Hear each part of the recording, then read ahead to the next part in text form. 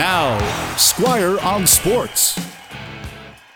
It's John Jang in for Squire Barnes, and if baseball is America's pastime, Vin Scully was America's favorite uncle, sitting you down by the fireplace each night to tell you stories of the wild and true. The cracks of the bat were the crackles of the flame, and each word from Uncle Vin breathed new life into the hearth like two teams approaching a new inning. Indeed, the greatest voice in baseball passed away on Tuesday at the age of 94, and the man who knew exactly what to say deserves all of the words to describe his value and impact on countless generations. But the only one who could possibly do this justice is really the man himself. And look who's coming up. All year long, they look to him to light the fire, and all year long, he answered the demands. And with two out, you talk about a roll of the dice. This is it. High fly ball into right field. She is gone!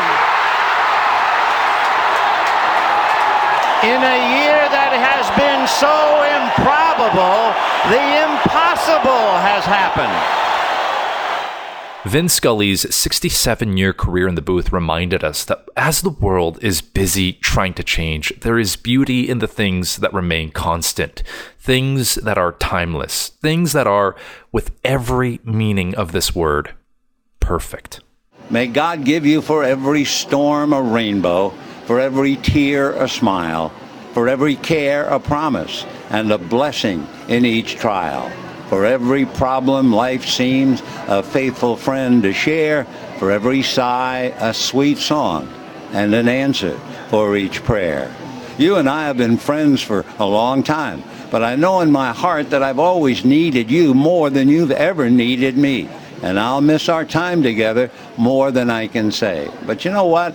There will be a new day and eventually a new year. And when the upcoming winter gives way to spring, rest assured, once again, it will be time for Dodger baseball. So this is Vin Scully wishing you a very pleasant good afternoon wherever you may be. Squire on Sports on 980 CKNW.